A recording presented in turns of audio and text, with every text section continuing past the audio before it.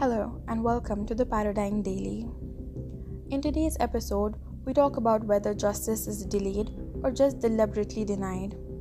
On August 4th, 2018, a non-IPS woman officer filed a complaint against the then Joint Director in the Directorate of Vigilance and Anti-Corruption, or the DVAC, S. Murugan in Tamil Nadu.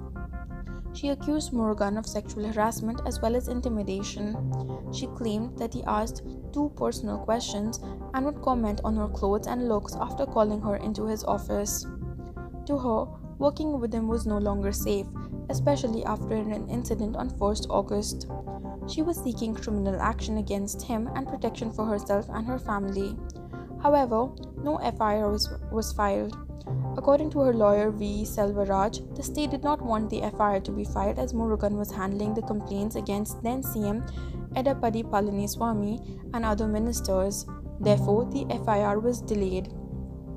Murugan alleged in the court that the complaint against him had an ulterior motive for sabotaging his reputation and career.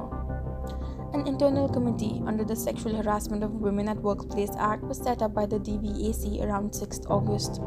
The committee, headed by the deputy director, who was a junior to Murugan, was called a mockery by the Madras High Court, and observing that its purpose seemed to frustrate the victim. The DGP responded to the complaint's concerns by constituting another internal committee with senior IPS officers on August 17, 2018. Murugan challenged the internal committee as joint director of the DVAC would not come under the DGP and demanded its reconstitution. The survivors sought an external addition to the internal committee by the High Court under the Sexual Harassment Act of 2013. Finally, on August 30, 2018, a criminal complaint against Murugan was registered and an FIR was also filed. The internal committee was remade for the third time on October 4th with a lawyer as the external. Justice S. M. Subramaniam asked the IC submit its report within 2 weeks on February 14, 2019. Further, noting the delay between the registering of the complaint and the FIR, Murugan filed 4 writ petitions and argued against the registered FIR by stating that an inquiry should be a precondition for it.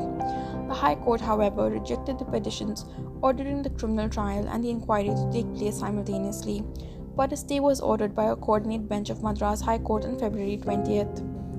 The division bench of the High Court under Article 226 decided to transfer the case to Telangana on 28 August 2019 due to both parties being a part of the Telangana's police department.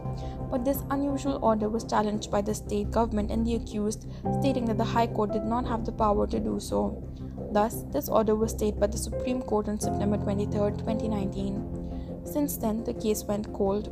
As Murugan was transferred to Special Task Force Erode this June, the future of the case seems bleak.